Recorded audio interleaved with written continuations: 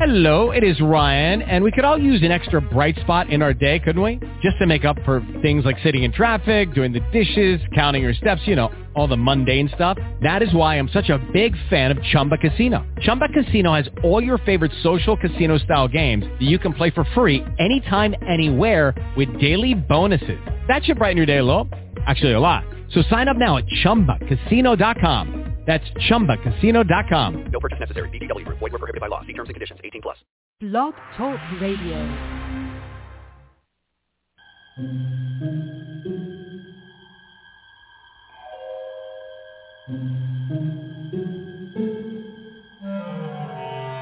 Archangels, ghosts, and Bigfoot. Oh my. It's just another night for Supernatural Girls. Real stories, real answers to life's biggest supernatural mysteries. And now for another exciting interview with paranormal experts from this world and others. Here's your host, paranormal researcher Patricia Baker, on the one, the only Supernatural Girls.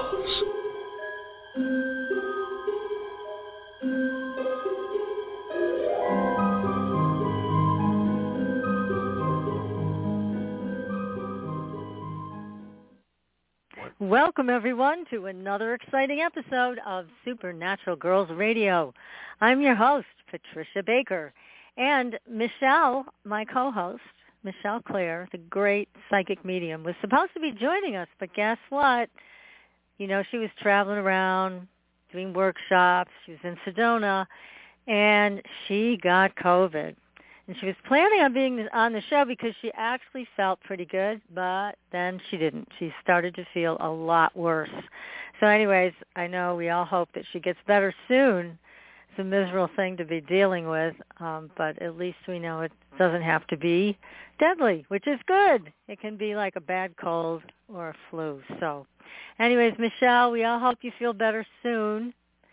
And we've got lots of crazy stuff going on. That collider is in use again in Switzerland.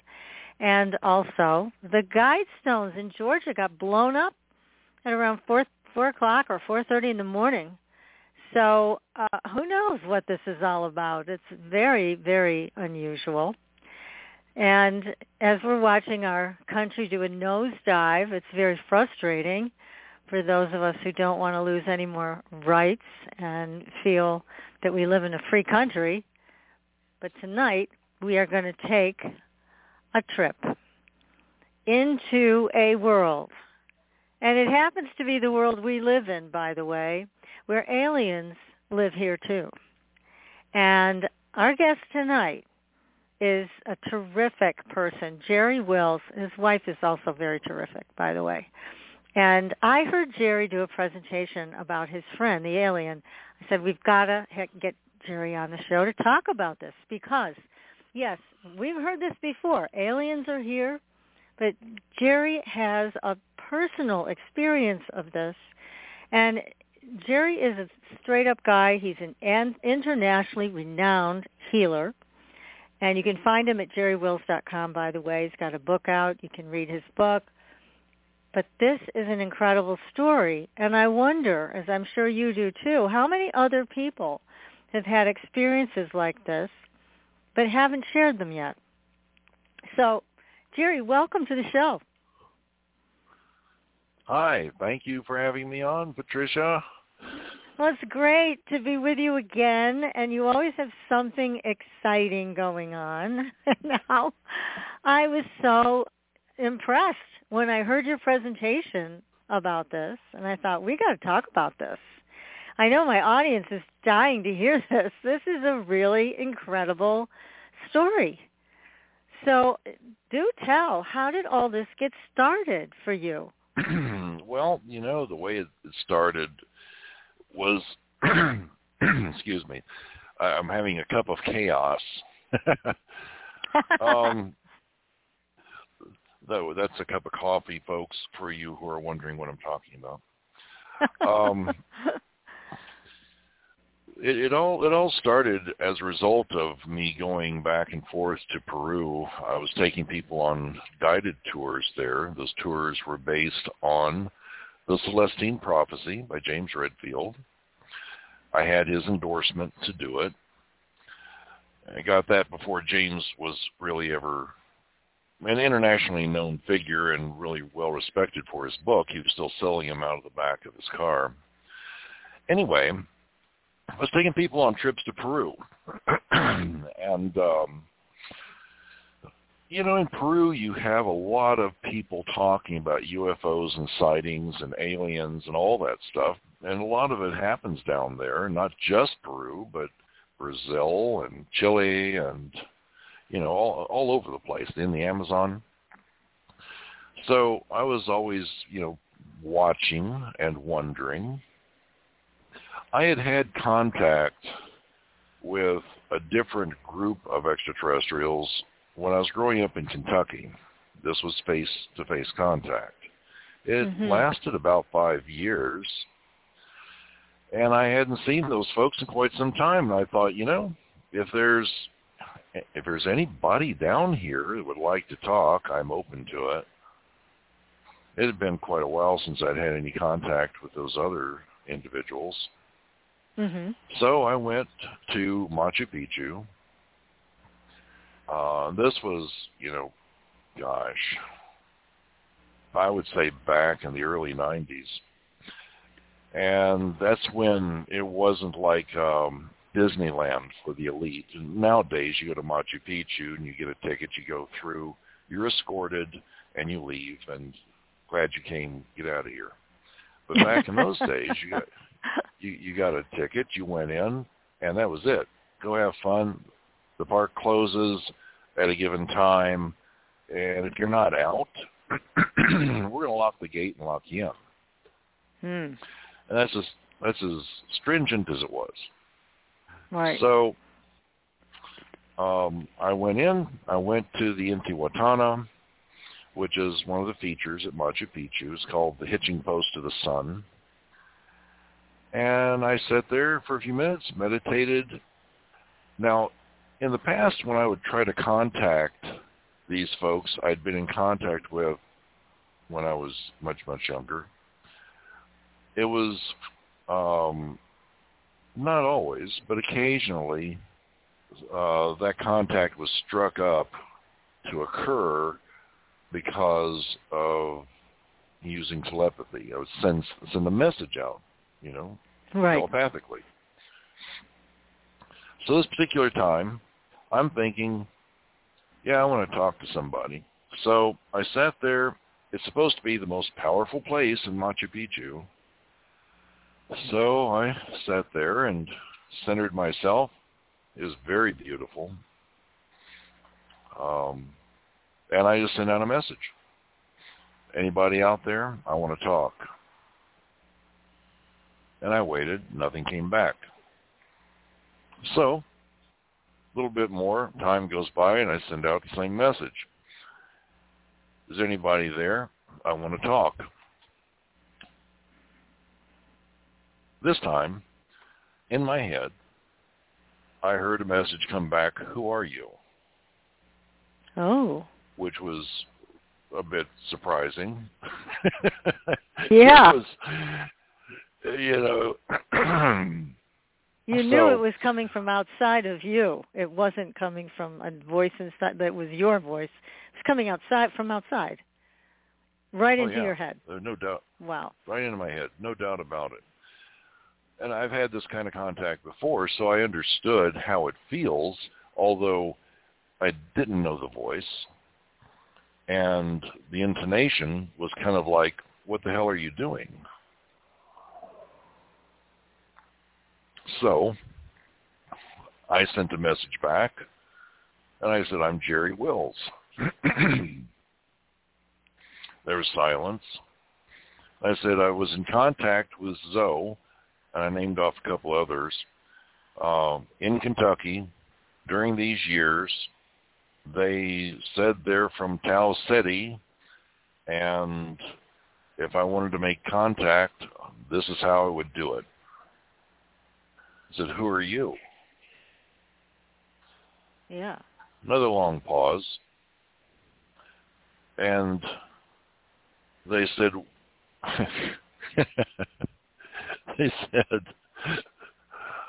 basically, we'll get back to you. Jeez. You know, I forget the exact phrasism, but that's what it amounted to. You know, we'll look into this or something like that, but it basically, we'll get back to you. Yeah, they didn't give you well, anything. Yeah, I was like, what the hell? So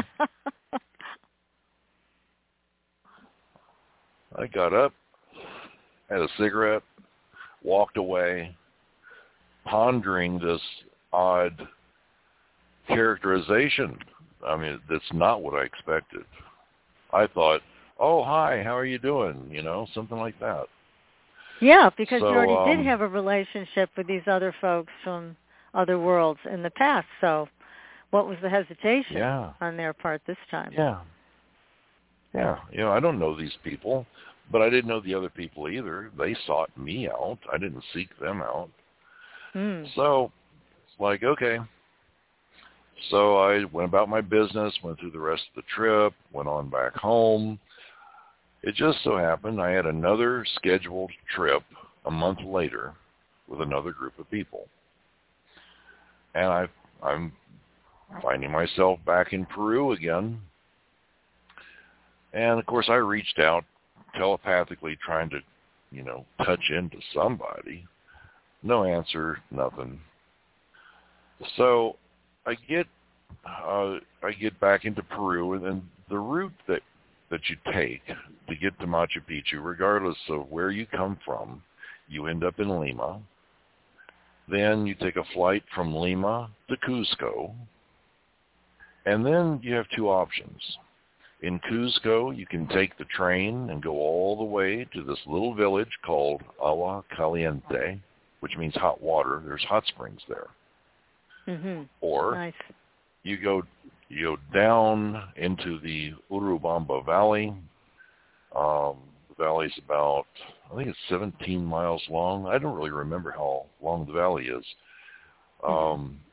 But you go down through this valley. At one end of the valley is a village called Pisac. A lot of ruins, very interesting place. And at the opposite end of the valley is a place called Urubamba. And I'm sorry, Ollanta, not Urubamba, that's the valley. It's Ollanta. So in this particular, you know, time, we took the train directly from Cusco all the way to Agua Caliente.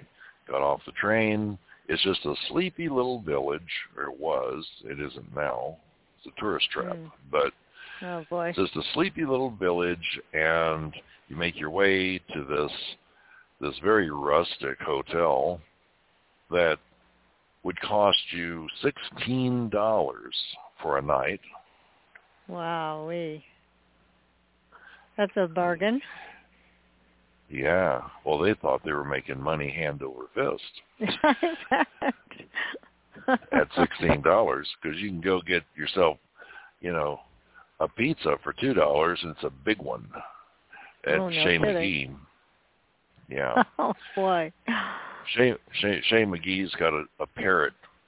It's a very interesting place for pizza and beer. Huh. Well, anyhow,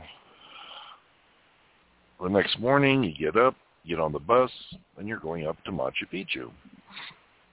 So, just like, you know, always, got myself together, got the group together, we go out, I've got the tickets for the bus, I'm handing everybody their ticket, and we get on the bus. Well, the bus is like a rickety old school bus. Ooh, back during this that time. sounds dangerous. Ooh. And it looks like something out of the 40s, maybe. Oh, I mean, the windows aren't square like a school bus you think of. These are sort of rounded, top and bottom. And the seats are basically a piece of naga hide over a 2x4. And, comfortable. Metal frame. And the route up to Machu Picchu is basically switchbacks. So you go out of Agua Caliente, you go over the Urubamba River, and then a little bit past that you turn left and you start the switchbacks going up the mountain, and the whole thing takes about 45 minutes. from start to finish. So, because this thing is crawling. It's just crawling up the mountain. And the road is narrow. You could probably walk faster. And there are no... Yeah, well, some people have tried. And it does work out that way. Oh. But it's all straight uphill.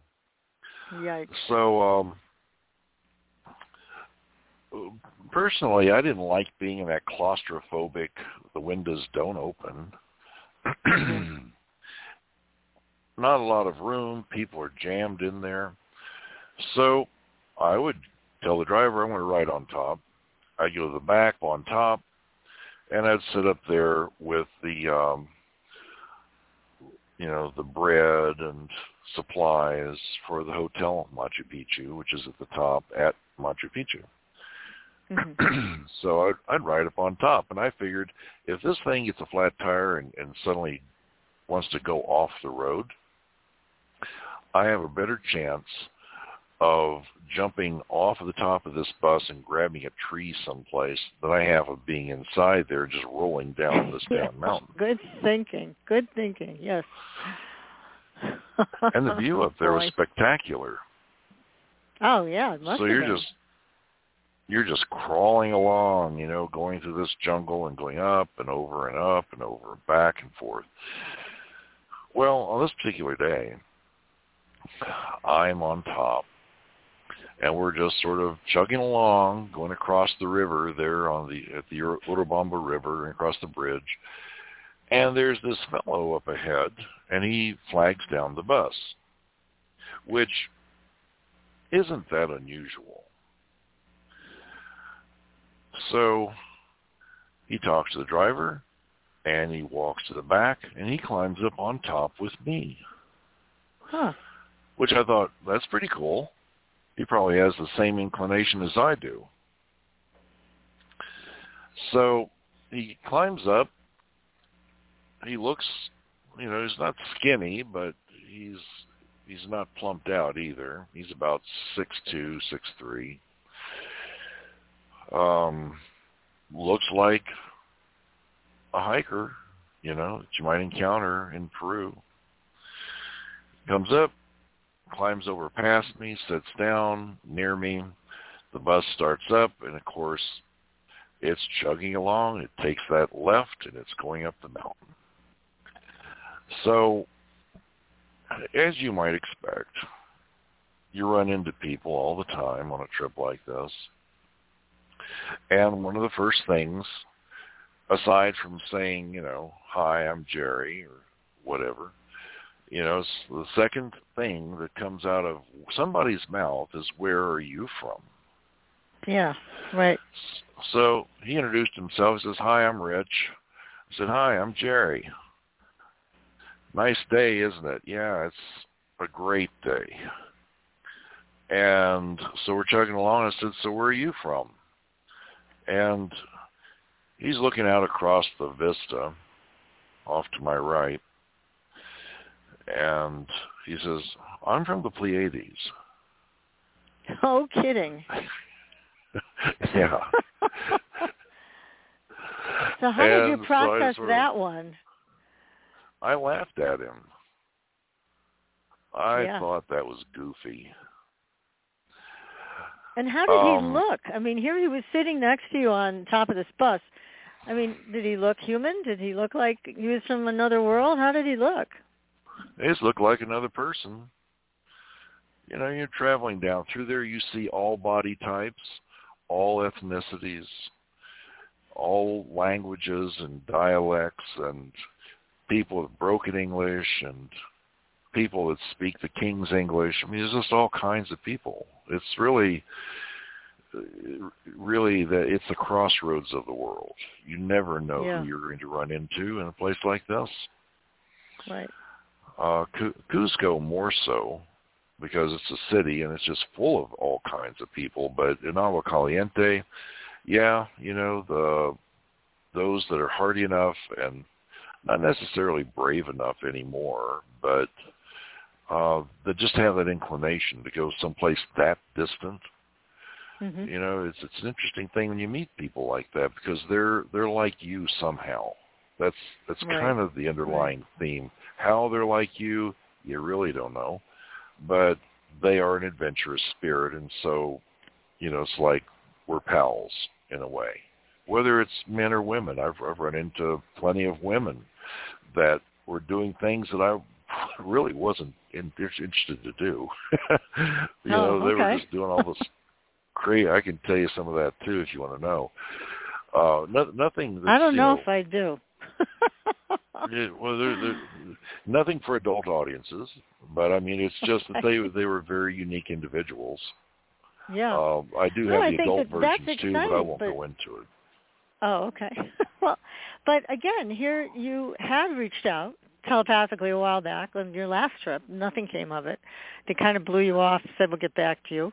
Now this guy comes mysteriously, shows up, wants to get on the bus, gets on top of the bus with you, not in the bus, on top with you, and tells you he's from the Pleiades. So was there anywhere that you thought maybe he was? No, not in at all. In that moment or not? No, I laughed at him. I said, sure you are.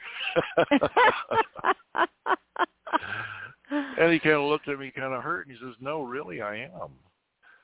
Oh, and I said, look, I live in Phoenix, and Barbara Marciniak came out with a book called Bringers of the Dawn, and now everybody in the New Age circles in Phoenix, they either are from the Pleiades, they might be walk-ins, we don't know, or they're channeling somebody from the Pleiades, but everybody that I talk to has some affiliation and says that they are from the Pleiades.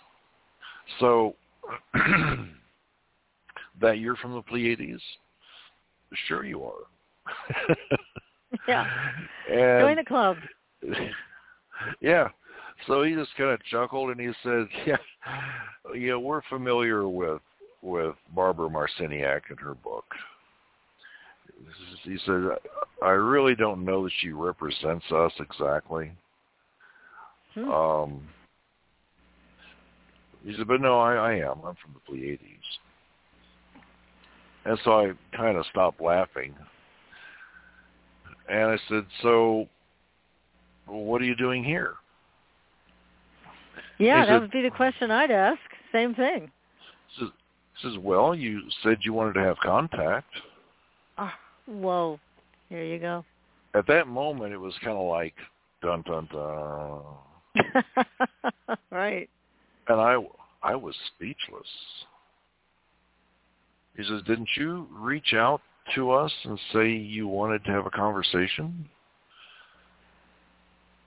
I said, well, yeah. He says, so, let's talk.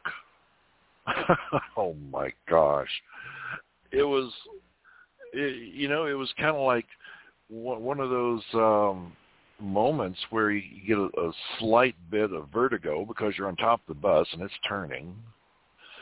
And you have a slight bit of reality check needed because this was totally unannounced and very surprising. Yeah, it's like you stepped into the Twilight Zone.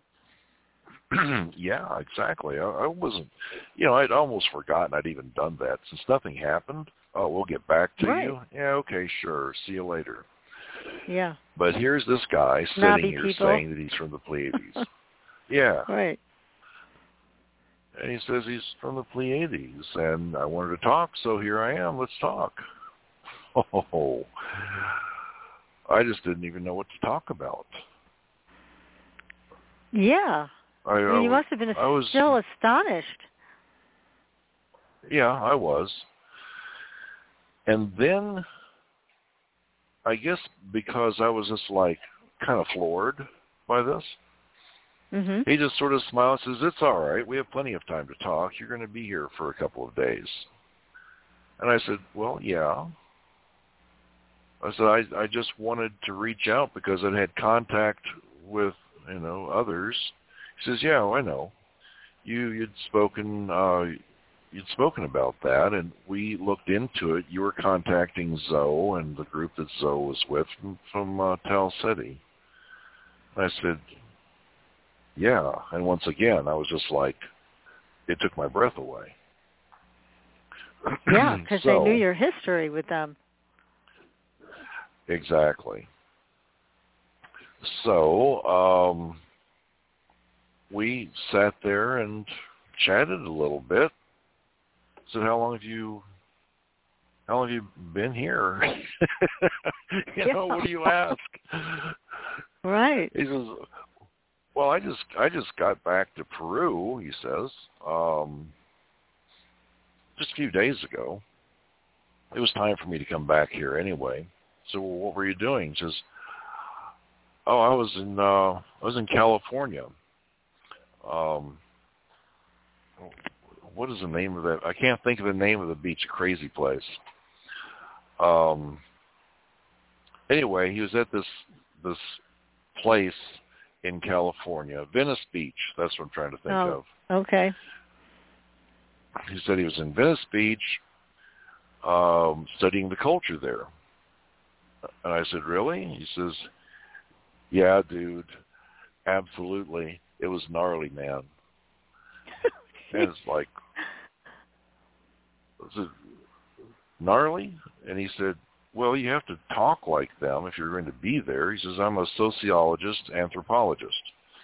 And so I was studying the culture, me and a couple of others. And, to do that, you immerse yourself in the culture. You eat what they eat, you do what they do, and you learn from that experience. And that's what I was doing. I was learning from the experience, and I had a pretty good time. He says, but I got to tell you, the food, it really does take its toll on you. And I said, was this what all were you fried eating? stuff? Yeah. Yeah, he says, well, the burger joints, pizza joints, street vendors. I said, yeah, well, there's probably a couple of good restaurants around you could have gone to. Yeah. He said, well, yeah, did go to a couple of those. My favorite places were the salads, where they served good salads. Now, let me ask you just this one question when you saw him, because you're very, very tall. And was he as tall as you, or did he look anything like your physique? Yeah, pretty much. He did. Okay. I'm 6'9". I say he's probably 6'6", 6'7". He was pretty tall. I'm not very good at gauging how short other people are compared to me. But because everybody else is short, Right, we're all shrimps compared to you. But yeah, I wondered if he was similar to you in height, because the Pleiadians, they say, are tall. They run tall. So there you go. Well, he and I saw eye to eye when we stood up. Okay. He had on boots. So did I. He had on, of course, kind of baggy trousers, like safari equipment trousers, and shirt and belt and backpack and water bottles hanging off and stuff like that. He was pretty tall. I noticed as we were talking that I had there was this vibe that I got from him that really put me at ease. It was almost transcendental in nature, to where it was unnatural at ease. Not your typical I'm just feeling casual feeling, but it was like relaxing vibes being beamed into me. And I asked him, well, why are you coming here?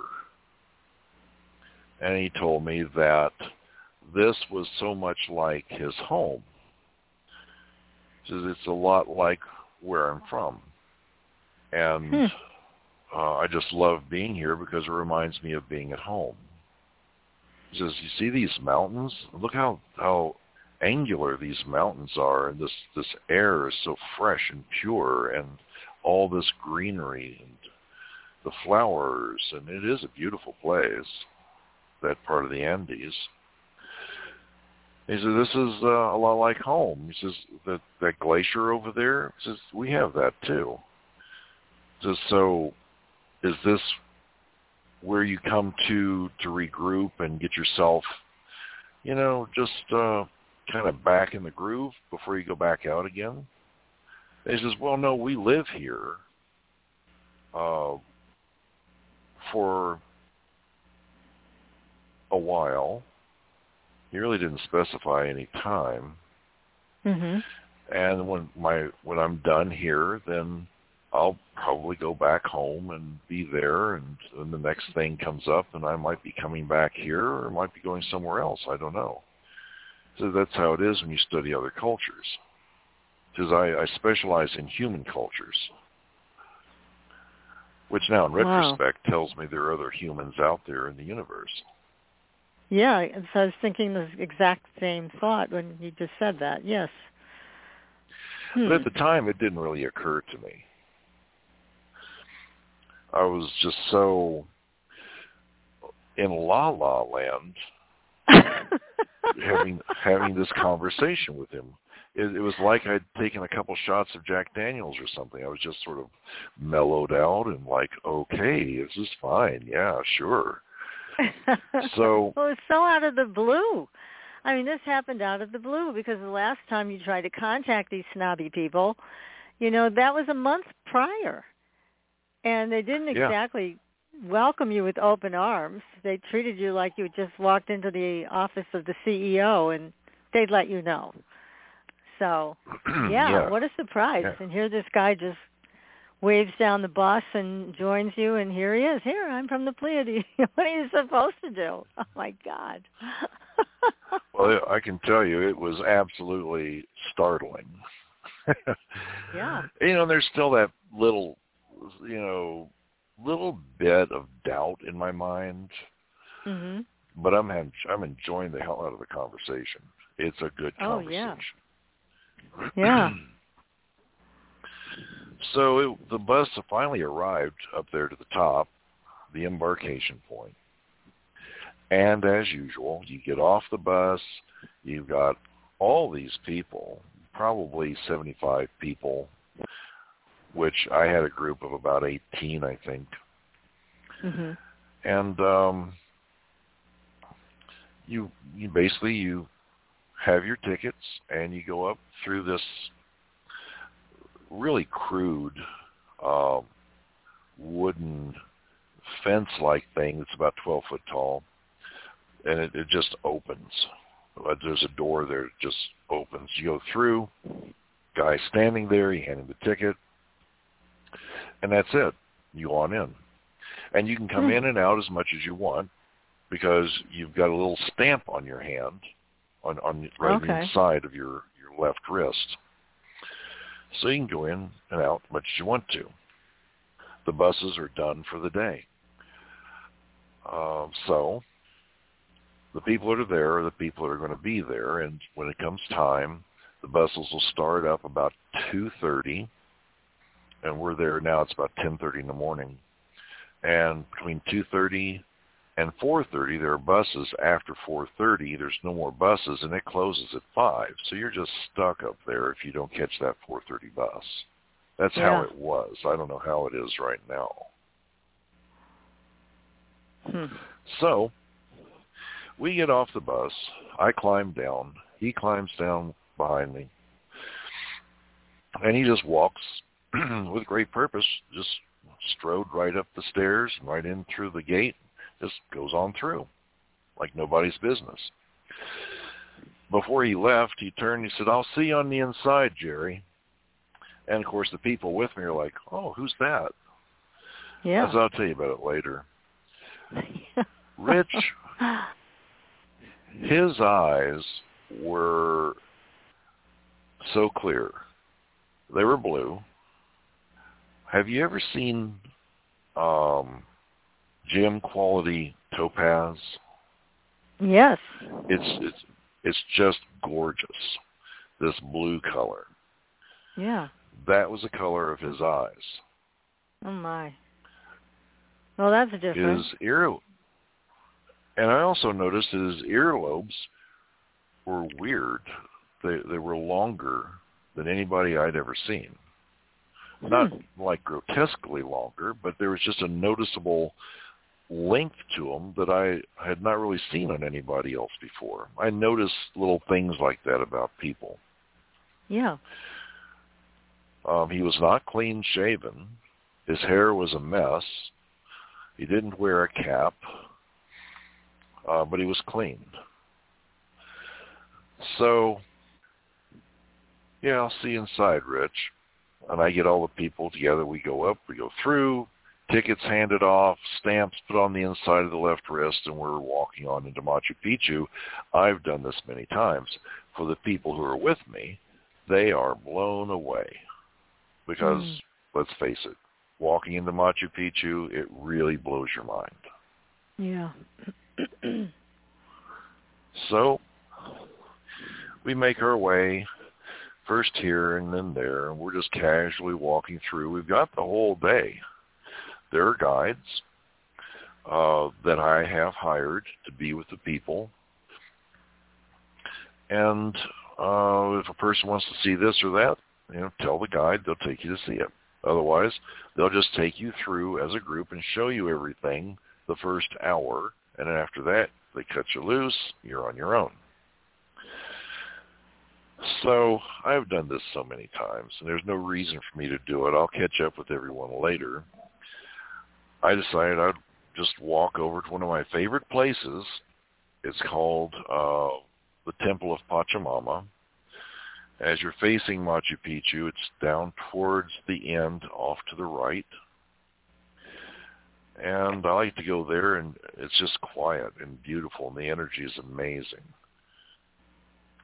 There's a great big stone sitting up on edge, and it is shaped exactly the same as the mountain. If you stood in front of the stone gazing at it, the mountain right behind it is shaped exactly the same way. So it was made to look like that mountain. Right.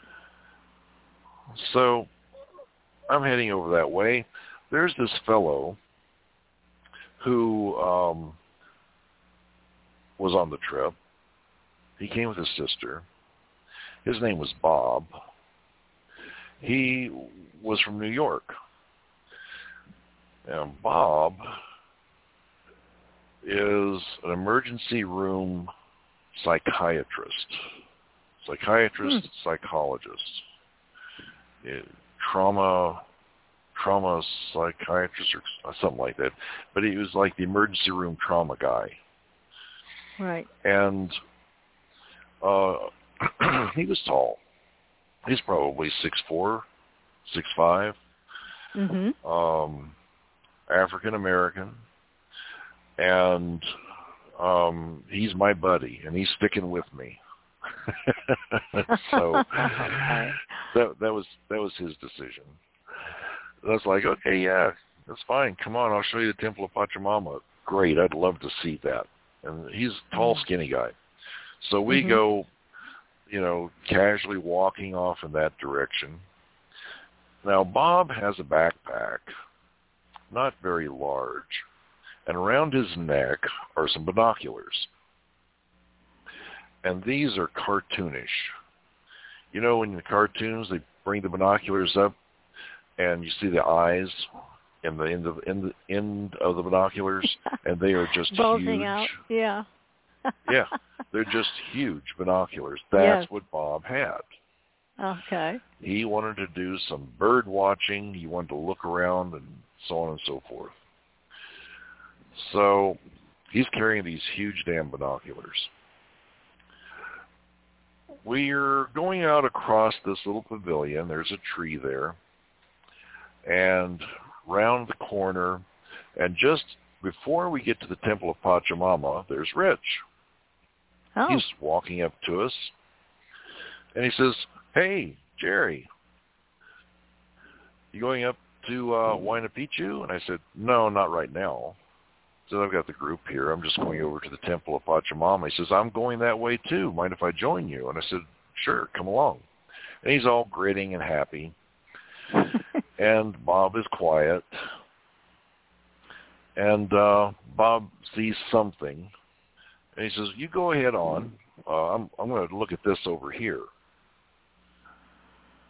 So I walked over with Rich, and Rich said, yeah, I'm going to go up to the top of Huayna Picchu. Well, Huayna Picchu, when you look at a picture of Machu Picchu, in the distance, at the end of Machu Picchu, you see that there's this mountain point, sticking up, and then in front of it is Machu Picchu.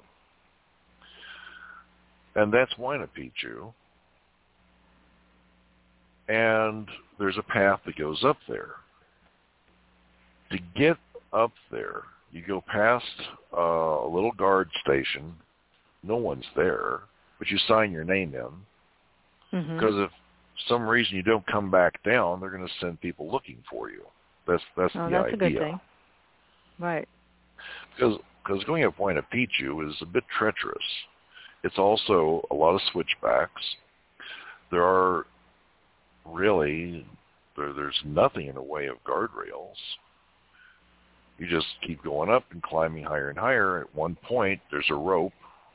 I don't know what it's like now, but there's a rope, thick as your wrist, and you have to hold on to that rope and pull yourself climbing up to get up this really steep part. Then you continue up. Then there's a long staircase that a lot of people have seen pictures of that's like, oh, that looks totally dangerous. Yeah. This is beginning to sound like something out of Ninja Warrior, if you've ever seen that show. I mean, it's just one obstacle after another. Oh, my goodness. But you were doing it okay, and Rich was too. Well, no, I've done it many times. Right. So you were okay with all of this. How about Rich? For him, it was nothing, probably. Well, see, that's what is weird about it. Because went to the Temple of Pachamama. That's where the path begins to go up to Huayna Picchu. Mm-hmm. And he's going to go up to, Huayna Picchu. And at the very top, there's a peaky point. And you sit on that peaky point and you see everything. It's really like the end of a pencil. It's the peaky point. Oh, my gosh. So I've taken Kathy up there before. Really? Kathy's brave. Yeah, she wouldn't stand on the peaky point and reach for the sun, though. I did that. Oh. Can't imagine why she wouldn't do that. Well, she thought I was going to fall. Of course, the lightning overhead kind of made my hair stick out in all directions. So I had to get out of there. Yeah. Well, anyhow, I get to Huayna Picchu, and I get to the path that goes up to Huayna Picchu with Rich, and I'm standing there at the Temple of Pachamama, and he says, okay, I'll see you later. And I said, hey, we're going to be here tonight, so if you're around, we're going to be over here at the Intihuatana. So, what time? I said, I don't know, probably 10:30-ish. He says, okay, well, if I can make it, I will. So he takes off, and Bob shows up. He says, your friend's going up there? I said, yeah, this is going to take him 45 minutes. I mean, if you're in really good shape, you'll make it in 45 minutes easily. Mm-hmm. If you're not in great shape, it's going to be an hour and a half. Oh. Because it's difficult. It's really steep, and there's so many stairs. So I'm standing there talking to Bob. I said, did you see anything? He says, I saw a few birds. I was looking at the mountains. He pulls up his binoculars, and he looks up towards Huayna Picchu. So I told him the little peaky point, and you can sit up there, and he wanted to do that. Mm-hmm. And it was like 10 minutes max. And he's looking up there, and he says, well, your friend's up there already. Oh, I my said, no, God. that's impossible. I said, that can't, no, it's got to be somebody else. He says, no, I think you should take a look. And he pulls off these big binoculars, hands them to me. I adjust them so I can look through them. I mean, they must have weighed 30 pounds. Oh, my God. And I It's like a telescope. hoist them up. Really? Yeah, like two of them, joined together. I hoist them up. I look up there, and there is Rich. And he's looking right at me, and he's grinning, and he's waving. Oh. How did he get up there so fast? Hell if I know. So I pulled the binoculars down, and I said, that's Rich. He said, he got up there pretty quick. I said, that's impossible. He said, well, how did he get up there? I said, I don't know. I pulled him up again and took a look. Rich is looking off in a distance. Then he sort of glances back over his left shoulder and looks back down at me and a little wave again. Then I pulled the binoculars and give them back to Bob. I said, I don't know what to make of that. So we meet up with the rest of the group at the Intihuatana. And I surprise them and tell them tonight we're going to come up here and do a meditation at night. And, it'll just be us. Nobody but us. You guys can have the whole compound to yourself. And Bob says, can I spend the night up here? And I said, well, they don't allow that. He says, I really hope I could spend the night up here. I said, look, I'll tell you how you do it. There's this cave I know of right over the edge, right over here. If you go into that cave, it's where the llamas sleep. And you go in there, it's very comfortable, and you can spend the night in there. And in the morning, don't come out until you hear people walking around and tourists talking. He said, I'll come and get you in the morning. I'll be here first thing in the morning when it opens up at 6 o'clock. He's like, okay, great. I'm going to spend the night at Machu Picchu. Wow. So, I'm kind of running this around in my mind about how Rich got up there so fast, but nothing made any sense. So, I basically let it go. We leave Machu Picchu. We go back down to Agua Caliente. We have a nice dinner. Their pepper steak was delicious. Yum. And, we go to our rooms, and we're going to meet up again at 9 o'clock. We're going to go back down to the bus because I've already paid the bus driver $100 to take us up there. And he's going to stay as at least until midnight. Midnight, he gets a little edgy if it's after midnight.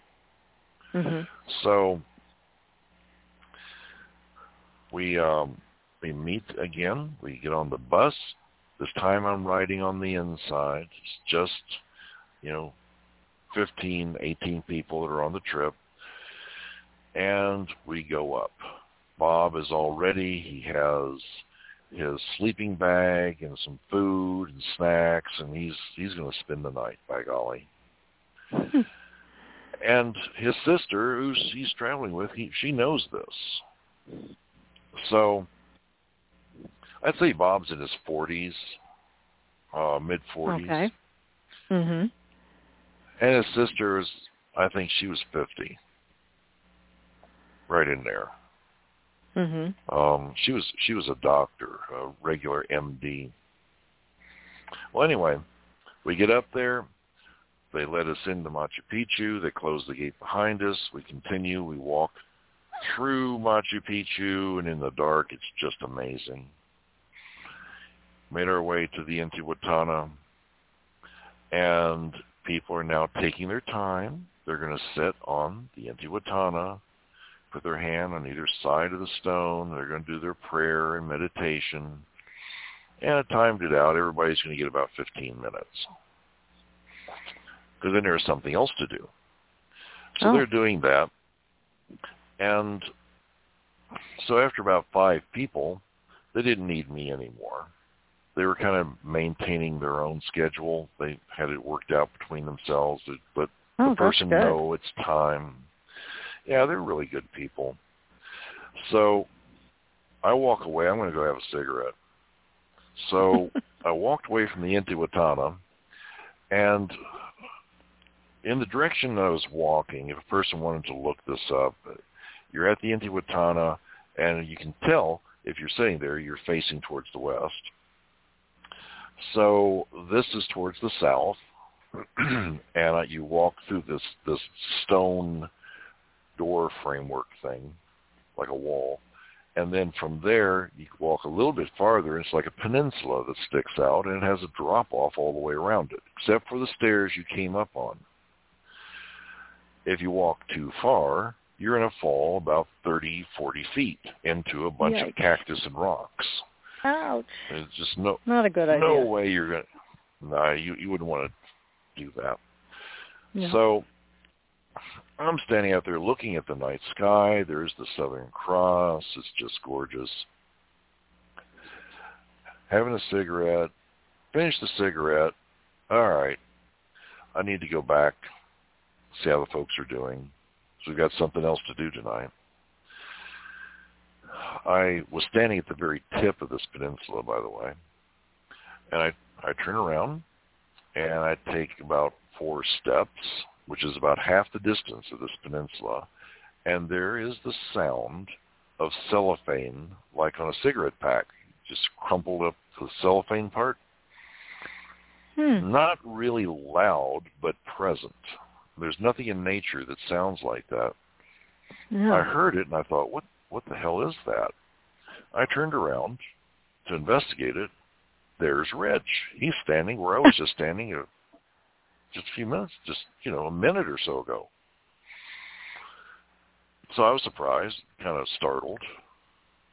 I said, Rich? He says, hey, Jer.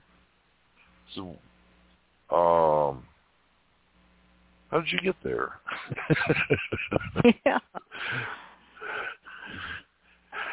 He says, are you having fun tonight? I said, yeah, the folks are having a really great time. I'm still wondering how the hell he did that. So I said, did you climb up here from down there? And I walked over and looked over the edge. It's like, I don't know how anybody could survive that, because it's a bunch of cactus and thorns, and it's dark. Yeah. And he says, I use this. And he showed me on his belt. He had this thing that looked like a small silver, about the same size and shape as a small Zippo lighter. It was attached to his belt. And what I think would be like the center of it, because there's no lines or anything. It's just a solid piece of metal. But in the center of it, about, I don't know, maybe dime-sized, probably a little smaller than a dime. It was just a blue glow, just luminous. It wasn't shining out. It was just luminous blue. He said, I use this.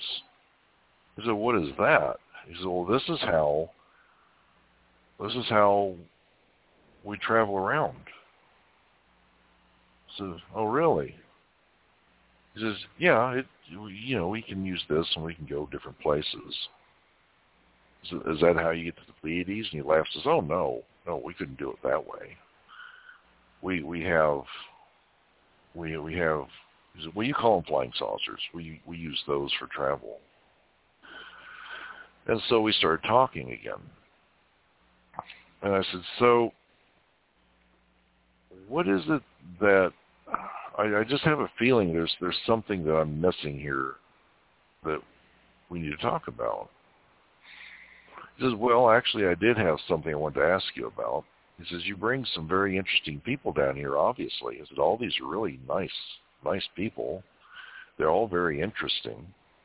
He says, so I was thinking, would it be all right with you if me and some of my team were to just mingle with the folks you're traveling with and just talk to them. I said, what would you talk about? He says, nothing important really. Just find out who they are and what they think, what they believe.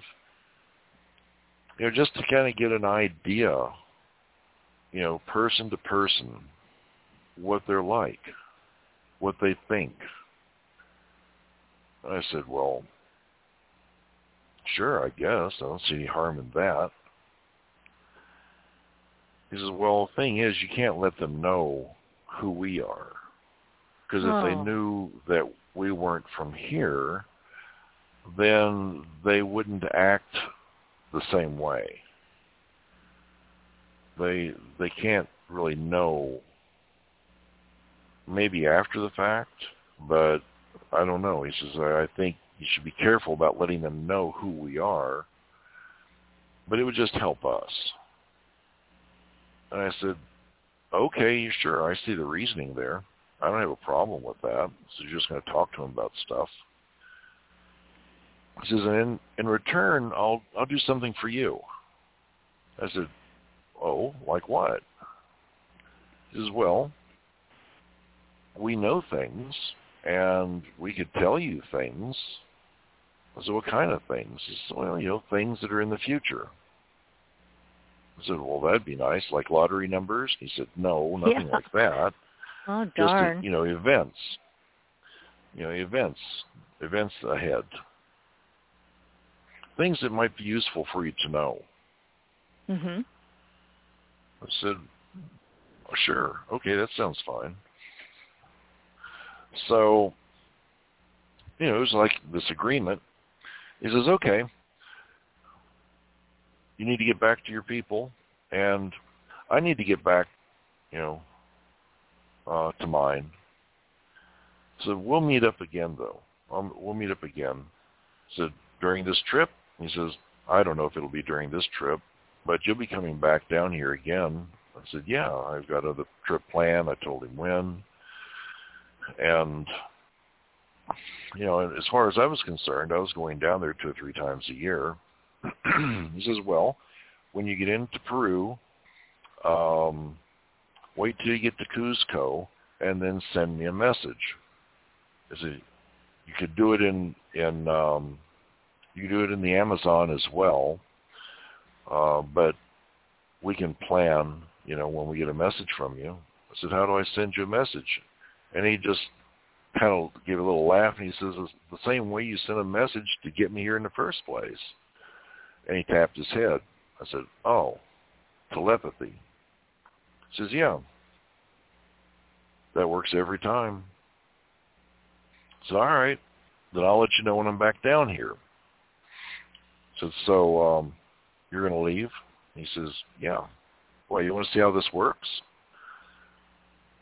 I said, well, tell me how. How does it work? He says, well, I put my finger on it, and then it generates this field, and then I just go. I said, well, can I try it? And he said, no. And he laughed. He said, all right, show me how it works.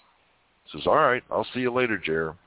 Took his finger, just put it on the little blue glow, circular blue glow, and it sounded like cellophane off of a cigarette pack again. The sound. Okay. And in an instant, it started and it ended, and there was this blue sphere, probably, I don't know, it was like a big jawbreaker, best I could tell. It wasn't with really finely detailed edges. Mm-hmm. It was a bit amorphous, but it was a blue sphere. And it just hung there in the air, and I swear I could hear him laughing in my head. And then it just casually floated off, heading towards the east, and went out over the Temple of Pachamama and just flew on towards the mountain in the distance. I basically couldn't see where it went, because past a point there were, well, Machu Picchu has these clouds hanging in the air, It wasn't so bright you could see it at a distance anyway. It was just gone. And so I'm just like, oh, I need another cigarette. That was trippy. No, really? Now, at that point, were you totally convinced, yes, he was from the Pleiades? Oh, yeah. At that point, no doubt about it. This guy is definitely, he's not of this world. Right, right. Oh, my goodness. And I was thinking about his request. And it seemed like a good idea. So your group did get to mingle with these people, but they didn't know where they were from. So they didn't know they were Pleiadians. But again, they didn't sound offensive or harmful in any way. They just were being sociologists, trying to figure out people here on this planet. Yeah. Anthropologists, sociologists. Which the is folks so on that strange to me, though, because I have to say that's just something so strange about that. Because I know that we were created by ETs. There's no doubt about that. I mean, so much evidence points to it. Yet here they are studying us and these, aspects of our culture like Venice Beach. It just seems, I don't know. I don't have the right word to describe how it makes me feel. It's a little strange. I don't doubt for a second that Pleiadians are here and he's one of them. I don't doubt that at all. But I just wonder, what the hell are you doing? You're so advanced. You have technology that's so far beyond us. Why bother with coming here? Well, I don't know. I've thought about it too. And the only thing I can come up with, you can read about Machu Picchu or Venice Beach in a book. You can see videos about it. But until you've actually gone there, that experience is much more valuable having had it in person. You can glean so much more information that way. Right. And that's about the only rationale I could come up with. Well, that's a good one. Yeah. I can definitely see what you're talking about there. But that must have kind of blown your mind a little bit, seeing this blue orb that he just traveled away in.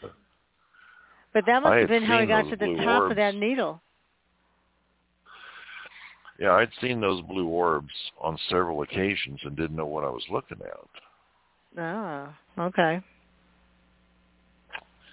Yeah. Now, are you still in touch with Rich and his group, or not? No, I haven't. I haven't had any contact with them in quite a few years. But there's more to this story. Go ahead. So everyone's finished at the Intihuatana. We're going to walk through Machu Picchu. And the idea is that, because I've already shown Bob where this cave is, so he's going to just not be there. And when the guard asks, where's Bob, I'm just going to say, he decided to walk back to Agua Caliente on his own. Because there's no guard at the front gate. The guard is inside the Hotel Machu Picchu, and we have to knock on the door and tell him that we're done, and he'll come out and lock the place up. Mm-hmm. So Bob scurries off over the edge, goes down to the cave. That's the end of it. And we get on the bus, tell the guard, oh, Bob walked on down. And we take the bus down. And that concludes the night. The next morning, we're going to get up and get back up to Machu Picchu early because that afternoon we're catching the train back to Cuzco. So we're up there at 6 o'clock in the morning. As we're going across the bridge, across the Urubamba River, where I initially saw Rich, coming out of the trees on the road is Bob. Huh. And he just looks weird. Oh, no. So I tell the driver, I said, stop here a minute. That's one of our people. He stops. I get out. Bob's sister gets out. Bob will not talk to me. He won't talk to his sister. I'm going back to the room. And he takes off walking. And she says, what happens? I can't talk about it. I won't talk about it. And he just keeps on going. I don't know what's happened. We go up to Machu Picchu. We come back down.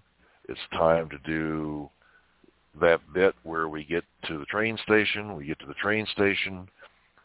Bob is already there with all his luggage, standing by himself. I go up, Bob, are you okay? And he just says, I can't talk right now.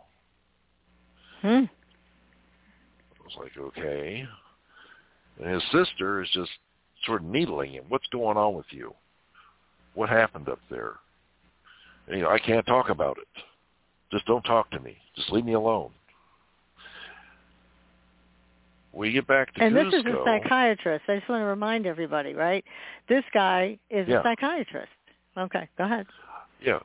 Mr. Happy, all excited guy, going to go up to Huayna Picchu, going to do this. He did, too. He went up there. All this stuff he was going to do, the giant binoculars. Mr. Happy-go-lucky, I don't want to talk to anybody. Yeah, so big change. We get back to Cusco. Now we have a free day in Cusco just to go shopping and look around. It's a lot of fun. Bob stays in his room. We get back on the plane the next day, flying back to Lima, go to our hotel room. Bob won't talk to anybody. He stays in his room. It would be a couple of months before I heard from his sister, who was, a friend also of mine. And she called me up. She says, Jerry, you won't believe what Bob told me. I said, what happened up there? Did I do something wrong? He says, no, it has nothing to do with you. You did everything right. He just wasn't prepared for what happened. Ooh. I said, so what happened? Well, Bob was in that cave you told him to go to. And about 2 o'clock in the morning, just a couple hours after we left Machu Picchu, about 2 o'clock in the morning, this green spear, just huge, came down out of the sky, came up the valley, went right in front of where Bob was. They came and got him and took him inside. And he won't tell me what they had to say or what they did. But he said that he didn't really believe extraterrestrials were real. He says, they're very real, and I don't want to talk about it. He said it scared the living hell out of him. It sure did. He said it lit up the whole area green. Well, at night, there's like this layer of clouds. Right. But this wouldn't have been Rich because he said he didn't want them to know who they were. So who was this that came and got him? I have no idea. And it might have been the people associated with Rich. Bob might have sent out a message, thinking it'd just be nothing. No idea. Oh, I really don't know. I don't know so who it was or what happened. You never heard from Bob after that? That was Ever again. Wow. Nope, and I've tried reaching out to him, and he won't talk to me. Oh, and his man. sister told him, says, you could talk to Jerry. Jerry thinks you've done something, he's done something to really upset you. And he says, just tell Jerry he didn't do anything wrong. He did everything I asked him to do. I just didn't expect this. So it was one of those deals that scared the living hell out of him. Yeah, I guess so. The next time we went down The next time we went down to Peru, we started off in the jungle. Mm-hmm. And we're in Iquitos. And we're getting ready to leave Iquitos, get on our flight. This is mid-afternoon. We're flying on Fawcett, as I recall. That's an airlines there. And the power goes out. The whole inside the terminal, boom, no power.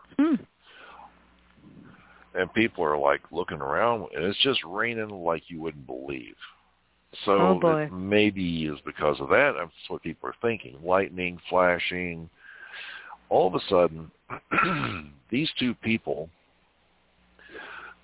come, carrying this guy in, and he's got a bad burn on his right leg, where his motorcycle fell over, and the pipe burned his leg really bad. And they lay him on the floor right in front of our group. Well, immediately, of course, I'm there. I don't know what to think.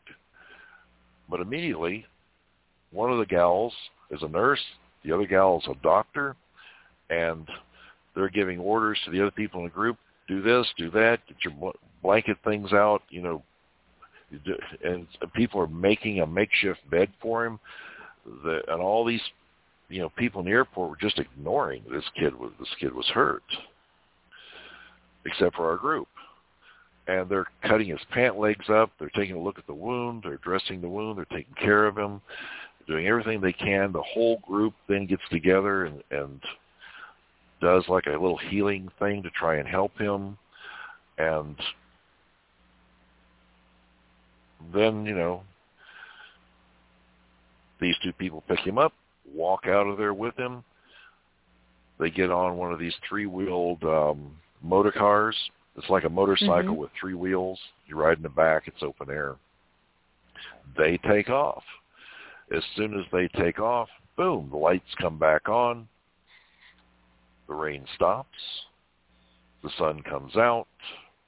And our flight is now about to arrive. So we leave. It's like, wow, that was just a whirlwind of things.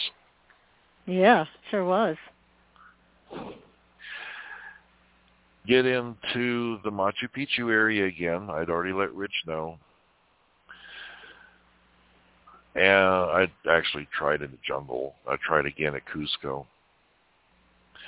And didn't really get an answer back, but there's Rich. And there's these people that at that point from Iquitos made friends with all the people in our group. And this person had, or this couple had this other couple that were talking to them. This other couple had that couple, because most people travel in pairs.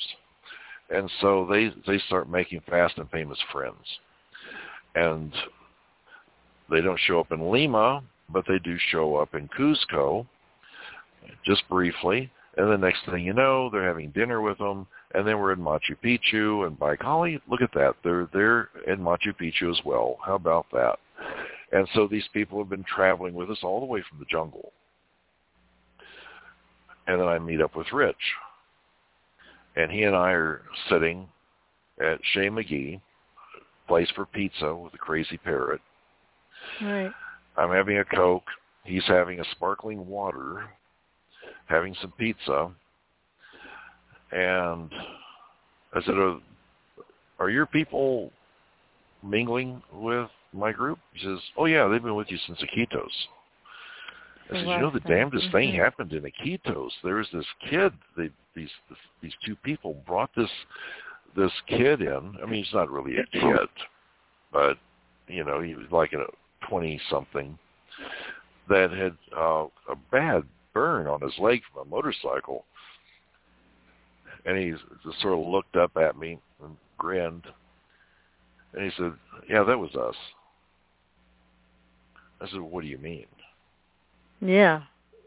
What does that mean? He says, well, we, the power went off, and we brought him in, He says, you notice we went right to your group, right? I said, well, yeah, I thought that was a little odd, but I said, well, and what did your people do? I said, they sprung into action. They did everything they could to help him. He says, exactly. Now we know the kind of people that we're dealing with. So it was like a little test. Yeah. They did those Let's see little what you're tests. They tested me like that.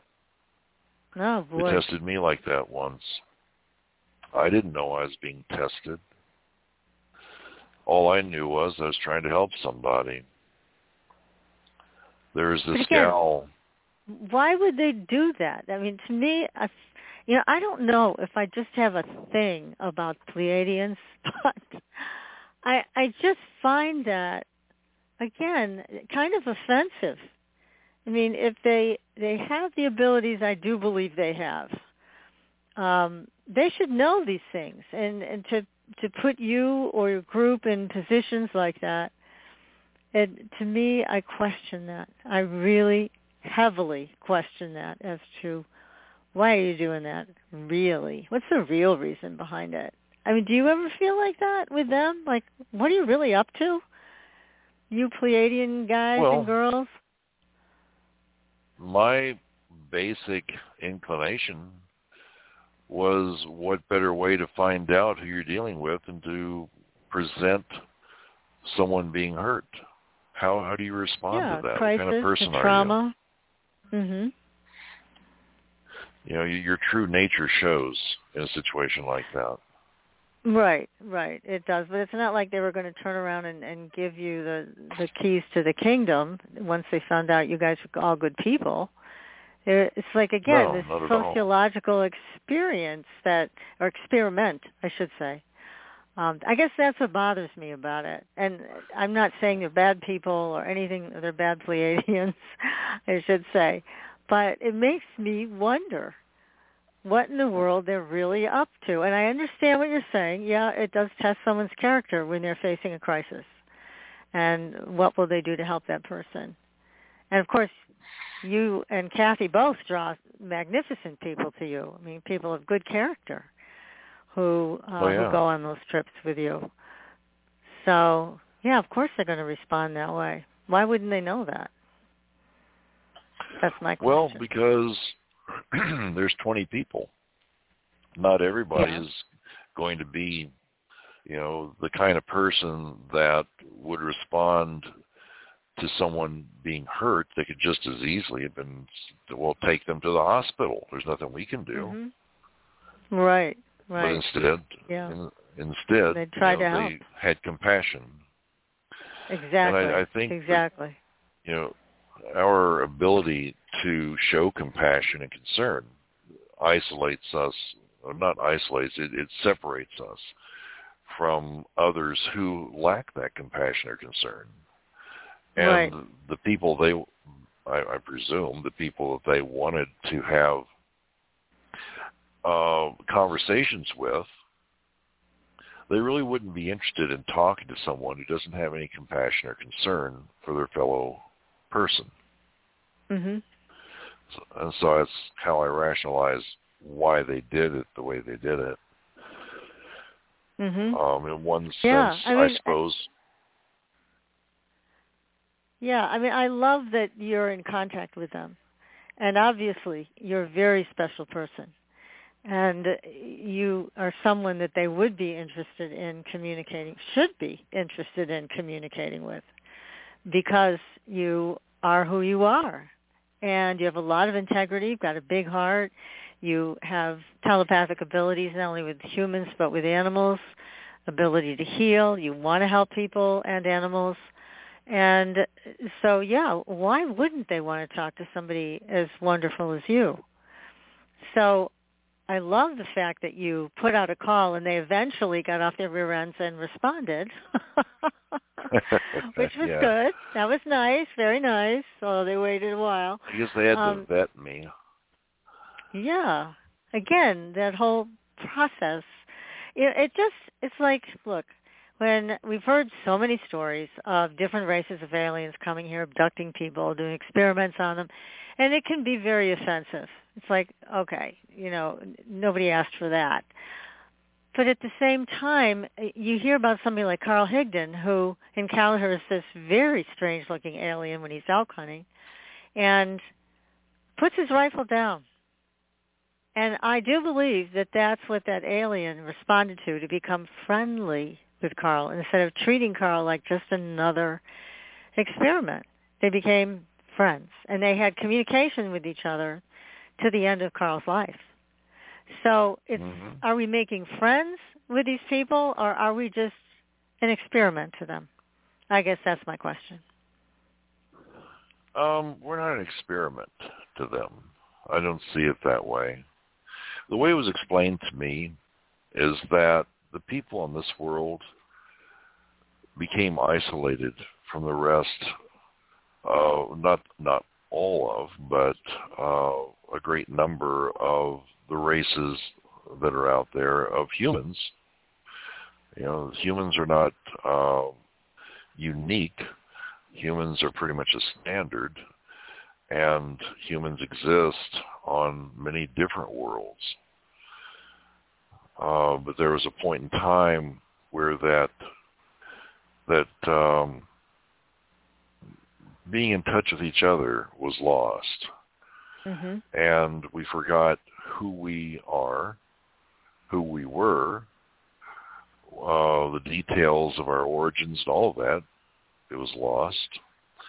And we just became people that here on this earth, and this is where we started, this is where we end, and that's the way it is, and there isn't anything else out there, because that information was either forgotten or kept from us. Yeah, exactly. According to Rich, there are quite a number of planets where there are humans. Some of them are not as developed as this world, and others, like themselves, are exceedingly advanced compared to what we know and what we have. And the hope is that there will come a point in time where we can realize each other, and though we have our differences, we have the ability to look at each other and go, we're not really that different. We just grew up in a different place. But there's an issue with the dogma that exists, not on just this world, but it's on other worlds as well. It's the limited thinking, as he put it, that keeps us isolated from everyone else out there. Yeah, I think this is why I think it's wonderful, beyond wonderful, that you have the ability to contact them, and they ultimately did respond in this situation.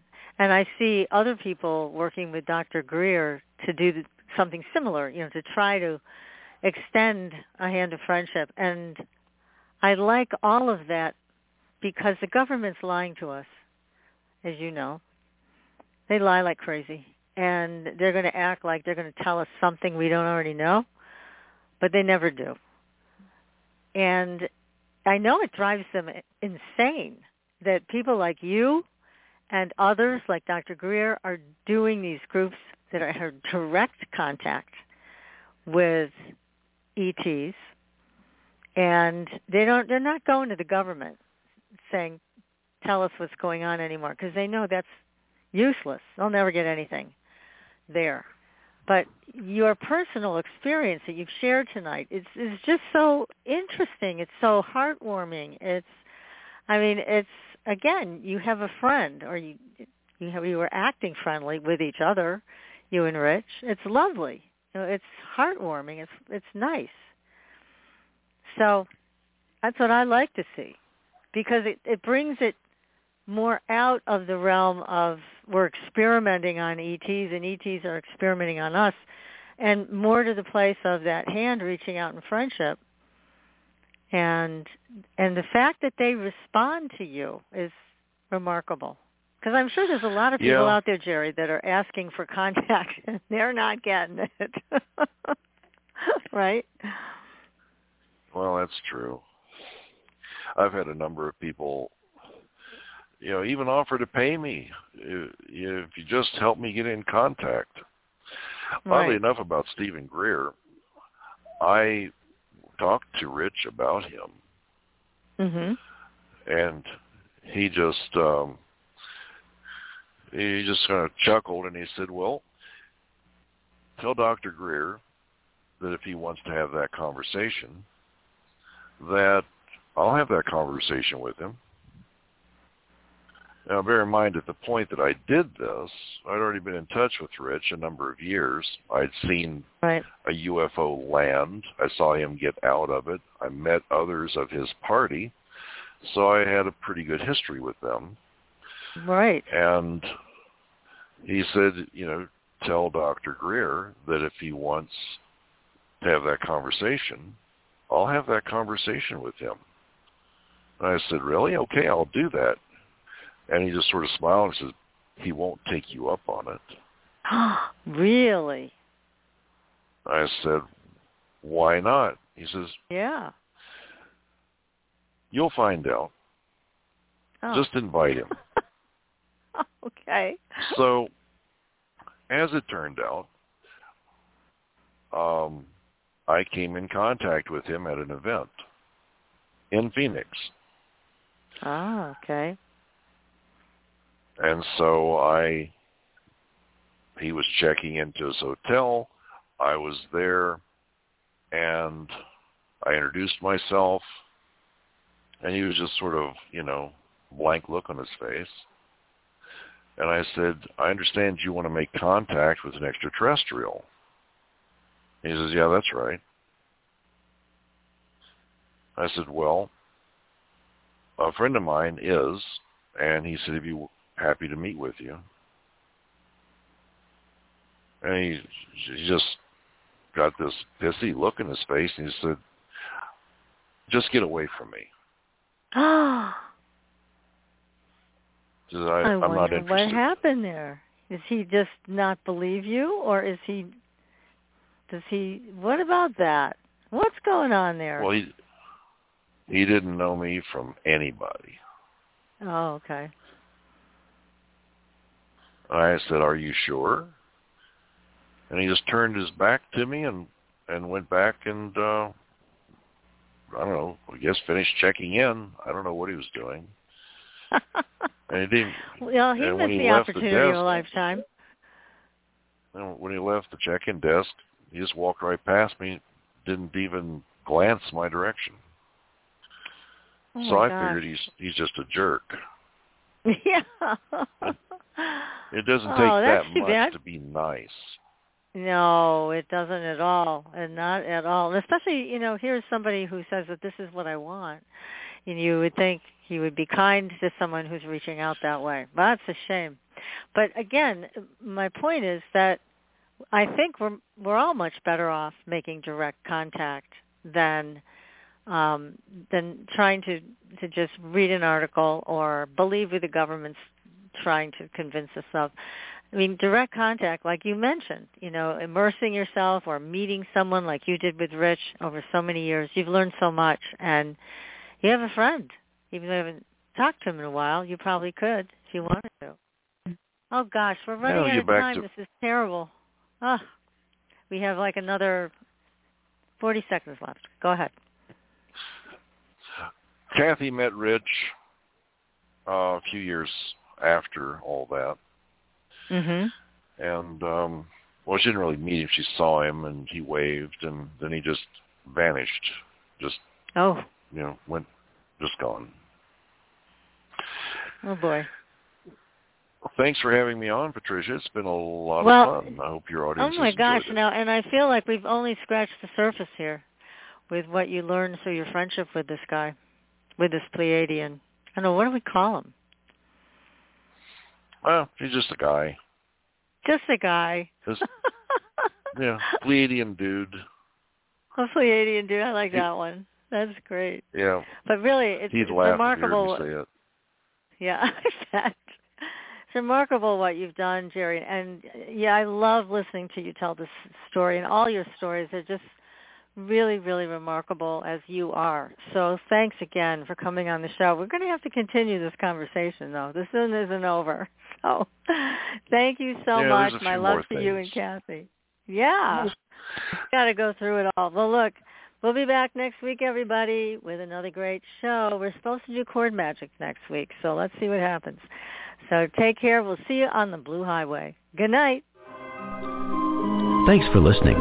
Tune in next week for another radio adventure with Supernatural Girls.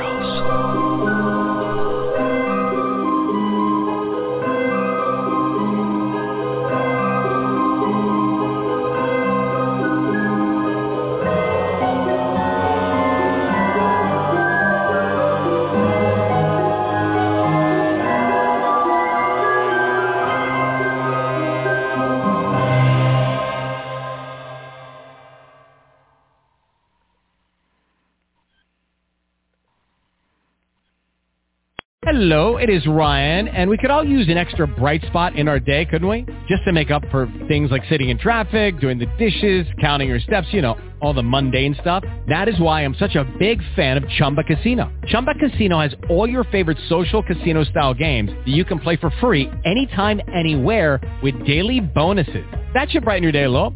Actually, a lot. So sign up now at ChumbaCasino.com. That's ChumbaCasino.com. No purchase necessary. VGW Group. Void where prohibited by law. See terms and conditions. 18+. Join us today during the Jeep Celebration event. Right now, get 20% below MSRP for an average of $15,178 under MSRP on the purchase of a 2023 Jeep Grand Cherokee Overland 4xE or Summit 4xE. Not compatible with lease offers or with any other consumer incentive offers. $15,178 average based on 20% below average MSRP from all 2023 Grand Cherokee Overland 4xE and Summit 4xE models in dealer stock. Residency restrictions apply. Take retail delivery from dealer stock by 4/1. Jeep is a registered trademark.